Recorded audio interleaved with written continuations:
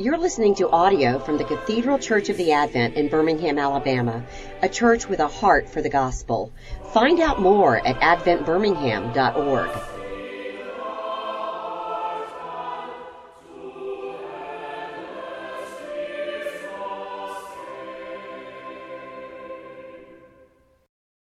In the name of God, Father, Son, and Holy Spirit. Amen. Well, good morning and happy Thanksgiving.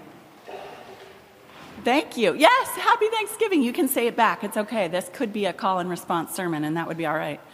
I grew up in the Northeast, and growing up there, where secularity is the law of the land, I was always glad for Thanksgiving because I could wish people a happy Thanksgiving anywhere I went without offending anyone. It's great. It's a relief. Maybe you have certain Thanksgiving traditions in your home, ones that you observed as a child and that you perhaps are now bringing back for your family as an adult.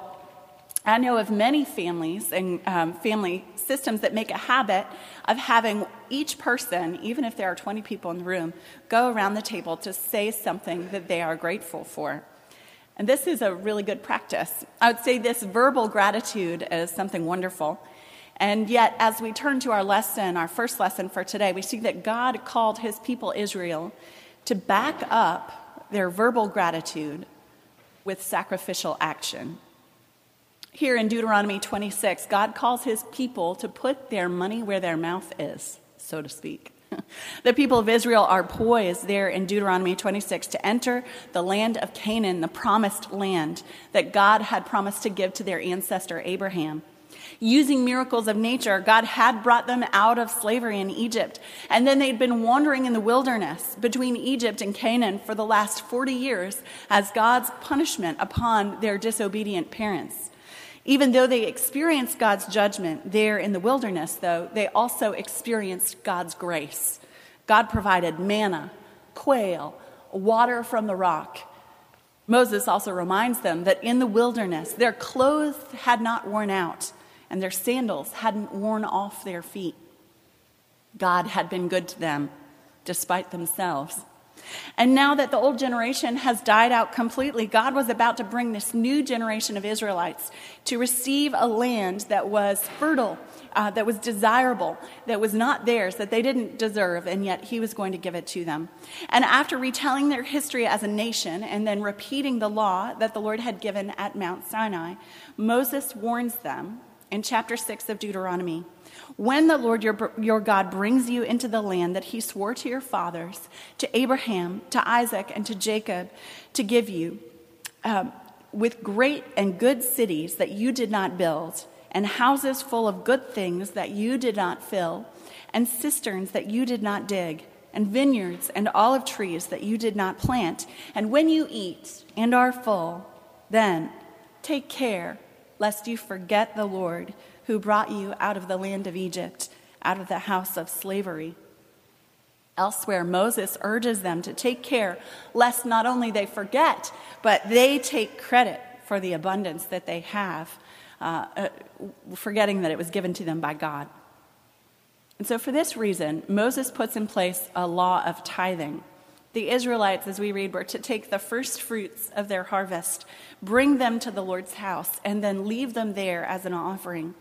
The goodness of the land came from the Lord in the first place, and so the law was just to give back to God what was already his, and even to give back a fraction of what it was that he had given. This law served as a stopgap measure for human nature, which would be quick to take credit for God's grace, especially once the need of the wilderness had worn off. Well, as the people of God today, we are not a geopolitical nation, a theocracy like Israel. No, instead, as Christians, we are a composite group of people from many nations who have put their trust in the truest Israelite, Jesus Christ. The land that we stand to inherit cannot be drawn with earthly boundaries, but exists wholly on the other side of Jesus' second return, God's judgment day, and the recreation of all heaven and earth. The New Testament then looks at this life as our wilderness and looks at the next life as our promised land. So that being said, even though we live in the wilderness always in this life, and we look forward to the promised land in the next, I do think that we each individually tend to go through different seasons in life. Seasons that I could say would be marked either by being a wilderness season or a season of plenty. Again, remember, the wilderness is a barren land where the reality of sin's curse manifests itself through brokenness, through disobedience in individual lives, or through the corruption in human institutions and governments, or in the fallenness of creation itself, things like tsunamis and terrible hurricanes. Someone in the wilderness might feel as though they are wandering aimlessly, without purpose, living under judgment, homeless, weighed down with sorrow, experiencing even the illness and decay of their own bodies, or toiling but never having enough. If this is you today, if today you feel like right now you're in the middle of the wilderness, then I pray that in the midst of your suffering, you also experience God's love and his faithfulness, even as the Israelites experienced the gracious provision of their basic necessities. When I look back on my own life, I certainly have wandered through many wilderness seasons. And I think of one season in particular when I was a struggling and unemployed actor living in New York City. I was living off of the cash tips that I made waiting tables. And if you don't know this, rent in New York City is very expensive. There's a whole musical about paying rent in New York City. I remember going to the grocery store with the $10 in cash that I had budgeted for my weekly groceries. And I remember standing in the grocery store, also very expensive, and thinking, okay, what do I get? What kind of protein do I get? Do I get the eggs or the cheese? Or should I spring for some meat this week and have to live off of some canned soup as well? What was I going to do? It was not only a materially challenging time for me, but I was also deeply lonely because I was 22 and I'd just come from college where I had this whole group of wonderful friends, lifelong friends, and we had had so much fun for 4 years. And then here I was in a sea of 18 million people, and I didn't know anyone. So I felt so lonely. And yet, even though it was a time of struggle materially and emotionally, I remember that spiritually it was a beautiful time. I remember pouring out my heart in my journal. I remember spending lots of time in Scripture because I needed the consolation of God's loving presence. I felt so alone, and yet He was so gracious to me in showering me once again with His love. And so miraculously, during that time, I was not dismayed. I wasn't discouraged. I didn't end up depressed as I could have. Miraculously, I never missed paying rent during that time, and I even managed to pay off student loans. Somehow God was so gracious in His provision for me during that time. And today, when I think about wilderness seasons, I can't help but think of the Pilgrims, of course, being Thanksgiving. At the first Thanksgiving, they celebrated their own deliverance from the wilderness and God's provision for them in the midst of great danger. They celebrated the abundance of their first harvest, too. William Bradford wrote about this wilderness experience in crossing the Atlantic Ocean and surviving that first winter in New England. And he writes, "Being thus past the vast ocean and a sea of troubles before in their preparation, they had now no friends to welcome them, nor inns to entertain or refresh their weather-beaten bodies, no houses or much less towns to repair to seek for succor. What could not sustain them but the Spirit of God and His grace? May not and ought not the children of these fathers rightly say, our fathers were Englishmen which came over this great ocean and were ready to perish in this wilderness. But they cried unto the Lord, and He heard their voice and looked upon their adversity. Let them therefore praise the Lord, because He is good, and His mercies endure forever. Yea, let them which have been redeemed of the Lord show how He hath delivered them from the hand of the oppressor, when they wandered in the desert wilderness out of the way, and found no city to dwell in. Both hungry and thirsty, their soul was overwhelmed in them. Let them confess before the Lord His loving kindness and His wonderful works before the sons of men." What a wonderful testament to the faithfulness of those first pilgrims coming to America. In the midst of their adversity, on the other side of their adversity, they called out in thankfulness because the Lord had heard their cry of need when they were suffering. Well, maybe you have experienced a material or emotional or spiritual wilderness, or maybe you are experiencing one right now.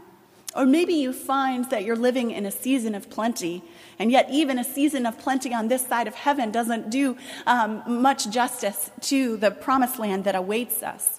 The promised land of Canaan was a fruitful and abundant land. Because of all of the rivers, there was so much farmland. That's why it was a land flowing with milk and honey.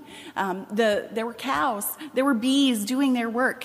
When the Israelite spies went to scout out the land for the first generation that was brought out of Egypt in Numbers 13, they reported back to Moses and the others that the land was a good land, and they even brought ripe grapes and figs as proof. Well, in its material provision, the promised land also has a spiritual importance because it signifies the reversal of God's curse. Remember that the land would be difficult to bring fruit from. It would be one in Genesis 3 that would cause man to labor and to toil to bring out just enough food to eat. And so the promised land signifies a reversal of that curse in Genesis 3. Well, the Israelites experienced this reversal of sin's curse in the promised land for a very small, short period of time, and only in a very temporary way.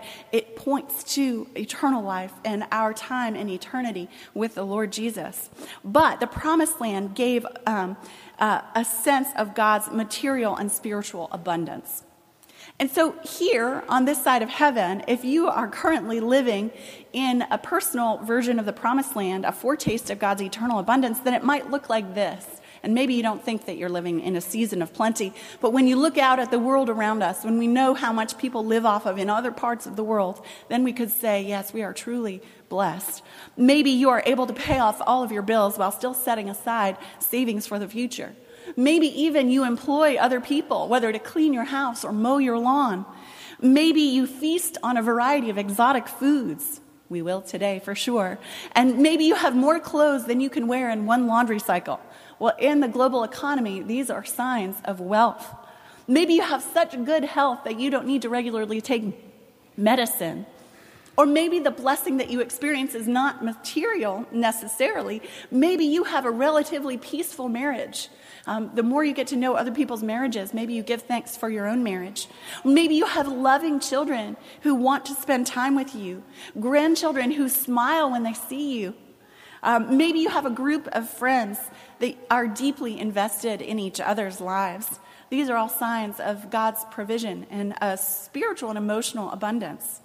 So if you, like me, currently find yourself in a relatively abundant season, then here in this foretaste of the promised land, we must take heart like the Israelites, not to forget the Lord who has provided all that we have.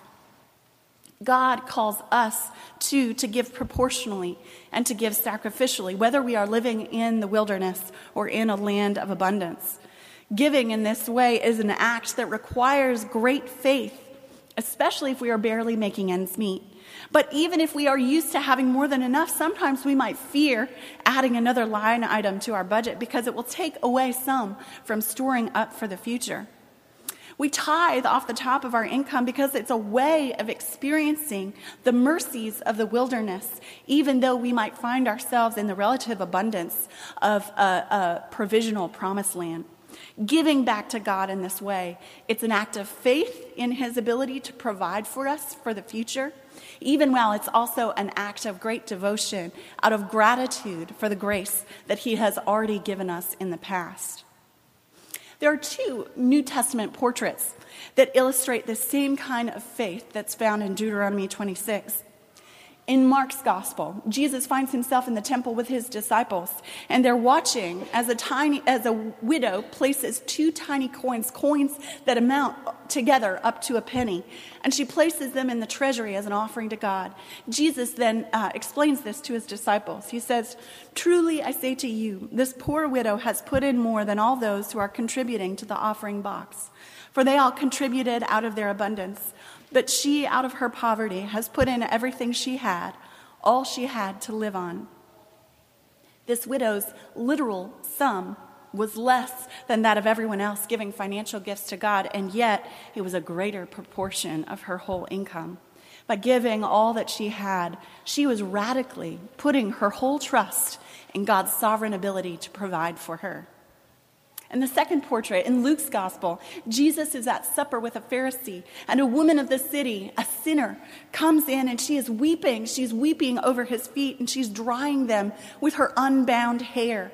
And then she pours on Jesus' feet an extremely expensive ointment. The ointment might very well have cost as much as her whole dowry, a fortune. Like the widow, she gives Jesus everything she has. Jesus then tells the Pharisee a parable to help him understand what this woman did. Jesus concludes the parable by saying, "He who is forgiven little loves little." The woman had clearly received grace from Jesus, and she responded by giving everything to him. She had been forgiven much, and she loved much. As many of you know, my father is also a minister. And in one of his churches, they decided once to have a rummage sale. And so they advertised for it on the radio and in the newspaper so that people from all of the surrounding towns would know about it. And on the day of the sale, the congregation had donated so many items that they filled up the whole nave. It was hard to walk through to try to look at them all. And then even they had a big lawn outside the church, and the lawn was filled with things. They even had a couple of cars that had been donated. And as guests came to hunt for treasures, there were parishioners ready to greet them, ready to help them find exactly what they needed. Some people might have been looking for a dining room set or pots and pans for their kitchen or china even. And when they found out what they wanted, when they found that item that they wanted, the guests would turn to the church member who was helping them and ask, "How much for this item?" Then the church member would look them straight in the eye and say, "Oh, that right there is free, just like God's love for you." As it turns out, the goal of their sale wasn't to raise money for the church like so many other churches do, but rather their goal was to evangelize and reach out to the people in their neighborhoods that might have been in financial need. When they were gathering items for this sale, and they called it a tagless sale, because nothing had a price tag on it. When they called for these items, my father would urge them not to give the things that they didn't want, but rather to give things that they might still have some use for, things that they actually would miss having in their own homes. My dad said, "Give in such a way that it hurts." Because this way, what they were giving away wasn't their cast-offs. It was good stuff, good quality furniture, cars that weren't even lemons, but had several thousand miles left in them, lamps that weren't burnt out, even nice china. Some people even bought things new just for the sale and then gave them freely away. They didn't count the cost, but they gave. They were encouraged to give. I think about that with our food drive is coming up in December, and it's an inside joke within the staff of the church that we always get cast-offs from people like capers or caviar, things that have expired even from people's closets. And the people that are receiving this food, they don't want that kind of food. They don't want that kind of food. And so we're always blessed when someone goes out and buys a case of peanut butter or something that people actually use and want and know how to cook with. And then that's more of a sacrificial kind of gift. Well, God's love is free, even like those free gifts given at the tagless sale. And God himself is the one who hasn't skimped on the budget of his love for us. But in Jesus Christ, he himself has paid the highest price to buy us back from sin and death. Our whole lives, not just when we come to church on Sunday, not just in giving something for the offering, no, our whole lives are meant to be given back to God in thanksgiving for his sacrificial love for us. Giving back to God everything, giving everything back to him, or even giving in a way that it hurts, requires of us a faith like that widow, a faith that looks to God's sovereign ability to provide. It also requires a grateful devotion, like the sinful woman, a grateful devotion that remembers the grace that God has given us and responds in joyful thanksgiving. Well, one final word, just so you know, we don't have either faith or devotion apart from God's gracious gift in Jesus Christ. This is not something that I'm asking you to drum up out of your own emotional and spiritual resources. For me, when this kind of wholehearted Christian lifestyle presents itself to me, I am almost always, no, really always, overwhelmed by it. And when I'm overwhelmed by it, it's because if I were to try to live it out, I'd be living it out in my own strength. And that is not what God wants. The only thing, when I feel overwhelmed by the call to the Christian life, the only thing that helps me at that point is to turn to God, to repent once again of my selfishness, and to receive once again the mercy of His great love. We can only pour out love back to Him that we have already received ourselves. As John says in his first letter, we love because He first loved us. Well, let's pray. Let's pray that we receive once again this morning the love that God has for us. We thank you, Lord Jesus, for your life poured out for us, that greatest gift of all. And we thank you, Lord, that in response, you not only are the one that's given us that first gift, but you, by the power of your own Holy Spirit, are the one that changes our hearts despite ourselves to be able to give even when we don't want to. And so we ask, Lord, that you would do that work once again in our hearts this morning, that you would give us the grace to receive all of who you are and all of what you've done for us. And then, Lord, would you also give us the grace to pour out our own lives as an offering back to you, an offering of love and gratitude. And we ask this in the name of the Father and the Son and the Holy Spirit. Amen.